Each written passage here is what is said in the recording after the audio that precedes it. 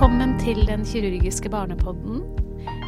Det Kjersti Langmoen som avdelingsleder i kirurgisk avdeling for barn, som nå I gang med episode 2 om nyfødtkirurgi.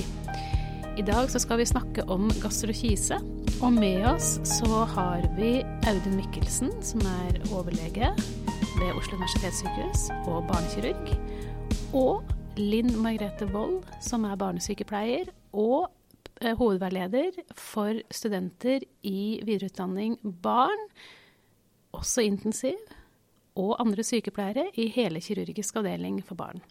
Velkommen til dere. Takk for det. Da lurer jeg. Linn, kan ikke du fortelle litt hva gastrokise Jo, gastrokise en medfødt defekt I bukveggen der tynntarm og eventuelt tykktarm, ventrikkel, urinblære og eggstokker ligger utenpå abdomen. Og defekten sitter alltid på høyre side av navlestrengen og måler typisk 2-3 centimeter. Det sånn at dette en defekt som oppdages tidlig I et svangerskap, eller det at barn kan bli født med den type utposning på magen uten at man kjenner til det fra før? Det kan sikkert Audun svare på. Ja, nå I dag så blir de fleste barn med gastrokise de blir diagnostisert ganske tidlig I svangerskapet ut fra ultralydfunn. Men stadig kommer det overraskelser barn med gastrokise, men som sagt, hovedbolken av de her barna blir diagnostisert tidlig. Og da ser man jo typisk på ultralyd at tarmen eller del av tarmen ligger utenpå magen I livmora hos mor. Det høres jo ganske voldsomt ut med den type defekt. Hvordan går man videre når man har oppdaget denne defekten? Hva oppfølgingen videre da? Ja, nå skal det sies at gastrokise faktisk en av de snille I våre barnekirurgiske øyne, så gastrokise en av de snille tilstandene, hvis man først skal være så uheldig å få den tilstand. Oppfølgingen blir at mor og selvsagt fosteret følges jevnlig med ultralyd. Det for å se på tilvekst av barnet, men ikke minst å se på den tarmen som ligger utenfor magen, at den har det bra, at den vel-sirkulert, og at den ikke trues da av nedsatt sirkulasjon, som faktisk kan være tilfellet hos noen. Så de blir følt ekstra med flere ultralyder før fødsel. Så de diagnostiseres typisk tidlig, altså? Ja, det her kan man se ganske tidlig. Og da blir det gjentatt ultralyder. Mot slutten av svangerskapet så gjerne ukentlige ultralyder for å følge med at tarmen har det bra. Og fødselen av disse barna, det ofte vaginale fødsler, eller blir det som oftest keisersnitt? Ja, det kommer helt an på hvem du spør. I Oslo OUS så fødes alle fortrinnsvis vaginalt. De barna har det fint under fødsel, de har det fint etter de kommet ut, og det ikke noe farlig. Mens I Trondheim, vet jeg, der det keisersnitt på de aller fleste, om ikke alle. Så det litt forskjell fra sykehus til sykehus. Hvor I Norge opereres disse barna da? De her barna opereres da på sykehus som har barnekirurger til stede, og da snakker vi altså om Trondheim og Oslo OUS. Ja. Du sier at dette en av de snille defektene et barn kan bli født med, men hvor ofte skjer dette?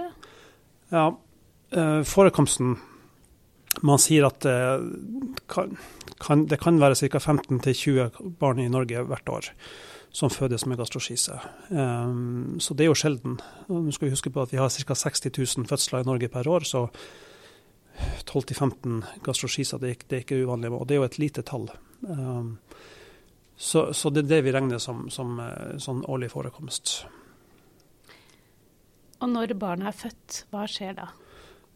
Når barnet fødes, så bestandig barnelege til stede. De her barna har typisk veldig mye fostervann I svelg og I tarm, og de suges og magesekken tømmes, før da tarmen som ligger utenpå magen pakkes inn I fuktige kompresser, og I plastduk for å holde på fuktigheten, sånn at tarmen ikke tørker eller tar skade. Og så flyttes de typisk til barneintensivavdeling for en kort periode. Og det som bra, som jeg nevnte I sted med at det en av de snille tilstandene, det at de barna her, de har typisk ingen andre misdannelser, eller tilleggsmisdannelser som vi sier. Så de har oftest bare sin gastroschisetilstand, og det er det. Og det betyr at vi kan operere de barna her ganske raskt etter fødsel. Hvor raskt opererer dere? Nei, i løpet av en time eller 2 timer så er vi klar til å operere vanligvis. Straks de er stabilisert og har fått veneflona og anestesilegene er fornøyd med barnets tilstand, så triller vi ofte inn på operasjonsstua. Hva er med foreldrene i den fasen før barna går inn til operasjon? Jo, det som er veldig viktig, det er at mor og far får lov å ta på barnet sitt og ha litt tid med barnet sitt. At det tilrettelegges for det. Og det er viktig både for bearbeiding av den krisen foreldrene er i, og for tilknytningen til barnet. Og begge foreldre har lov til å være med barnet sitt når det er alvorlig eller livstruende sykt, og det er nedfelt i forskrift om barns opphold på helseinstitusjon. Og det er viktig å forberede foreldrene og snakke med dem om hva som kommer til å skje, det forløpet vi forventer, for å minske stressnivået. Hva annet gjør dere preoperativt med barnet Linn? Jo, på barneintensiv så får de nedlagt ventrikkelsonde, og som Audun sa, så pakkes tarmene inn i plast for å redusere væske- og varmetap og beskytte mot infeksjon og skade. Og så sørger man for tilfredsstillende væskebalanse. Og så kommer barnet inn til operasjonsstua, Audun. Hva gjør dere der? Ja, da kan vi kanskje dele de barna her inn i 2 grupper. Majoriteten, ca. 80%,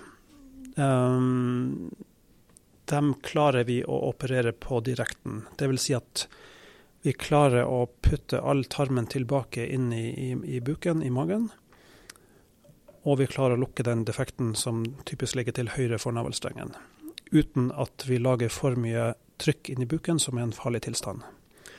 Mens derimot de andre resterende grupper, ca. 20%, det kan være små barn, det kan være veldig mye tarm som ligger utenfor magen, og inkludert magesekk. Og da er det rett og slett ikke plass til all tarm i magen. Vi får ikke plass til det, og vi kan ikke putte det tilbake, for da påfører vi barnet rett og slett det som heter compartment-syndrom, altså for høyt trykk i buken, og det er en livsfarlig tilstand. Så de barna vi ikke klarer å operere på direkten, det vil si som vi ikke får tarmen tilbake, og vi får ikke lukket magen, de får et forlenget opphold på barneintensiv. Der legger vi tarmen i det vi kaller for en silopose, altså en plastpose som vi henger opp i kuvøsa, hvor tarmen da ligger utenfor buken, og hvor vi daglig skyver eller ruller posen sammen, sånn at tarmen sakte, men sikkert blir reponert og presset tilbake inn i buken. Og da får også mageveggen og bukveggen tid til å utvide seg, og kan ta imot den mengden med tarm. Har disse barna mye smerter? En del smerte har de nok. Klart, når vi presser tarmen tilbake, så gjør det vondt. De får smertestillende, og de har det ganske bra. Og de ligger jo intubert og sover under hele den prosessen her. De som trenger sekundærlukning eller silobehandling, de ligger intubert under hele forløpet. Har man noen måte man måler smerten på? Ja, da bruker vi flakk som observasjonsverktøy. Og på barneintensiv bruker de også comfort scale. Det bruker man på når barn er sedert. Da. Hvilke utfordringer kan man møte hos disse barna i forløpet? Den største utfordringen som vi prøver å si til alle foreldrene før operasjonen, det er at de må beregne god tid, og at de må være tålmodige. For vi må huske på at den tarmen her har aldri vært inne i buken, den har ikke vært i et trangt rom. Tarmen er ofte veldig ødematøs og tjukkvegger påvirket av fostervann, og det tar uker, bruker vi å si. Det tar mange uker hos noen før den tarmen helt tatt klarer å begynne å fungere. Så den tarmen den står stille i opp til flere uker, og det vil si at barnet klarer ikke å ta til seg næring gjennom munn, og de må ha intravenøs og full TPN-behandling den første tida. Det er den største utfordringen, tida det tar fra barnet blir fullernært i tarmen. Altså. Det høres ut som at det en del postoperative observasjoner og utfordringer å møte her, Linn. Kan du si noe om det? Det det. Barna ligger jo kanskje første døgn eller de første døgnene på barneintensiv før de kommer til oss på intermediærstua på KAB 2. Og da det generelle postoperative observasjoner. PEVS en viktig score vi bruker. Ellers, det spesielle med disse barna det at de ofte har en høy respirasjonsfrekvens fordi de har så høyt abdominalt trykk. Så det som hjelper mot det jo å ligge med skrått leie. Og mageleie også en god stilling for disse barna. Sirkulatorisk så har de ofte ødemer i underekstremitetene, også på grunn av det høye trykket. Og da følger vi med på fargen, hevelse og temperatur i underekstremiteten til barna. Og i tillegg så har de innlagt et langtids-CVK, som regel har de det. Det noen unntak. Og langtids-CVK, det vil si at det tunnelert, og det settes inn under huden først, og så ligger det 10 cm cirka under huden før det går inn i venen. Og da kan de ha den i flere måneder. Og gjennom den så får de da totalparenteral ernæring, så vi følger ofte med, altså vi følger nøye med på væskebalansen til barna. Hvor lang tid tar det før disse barna kan begynne å ta inn næring gjennom munnen? Ja, vi følger jo hele tiden med på hvor mye barnet gulper, hvor mye som ligger i magesekken, i form av at vi aspirerer på en ventrikkelsonde for å se om barnet nyttiggjør seg av små matmengder. Og så lenge vi har mye aspirat, så må vi vente, og det tar, som sagt, det tar gjerne uker.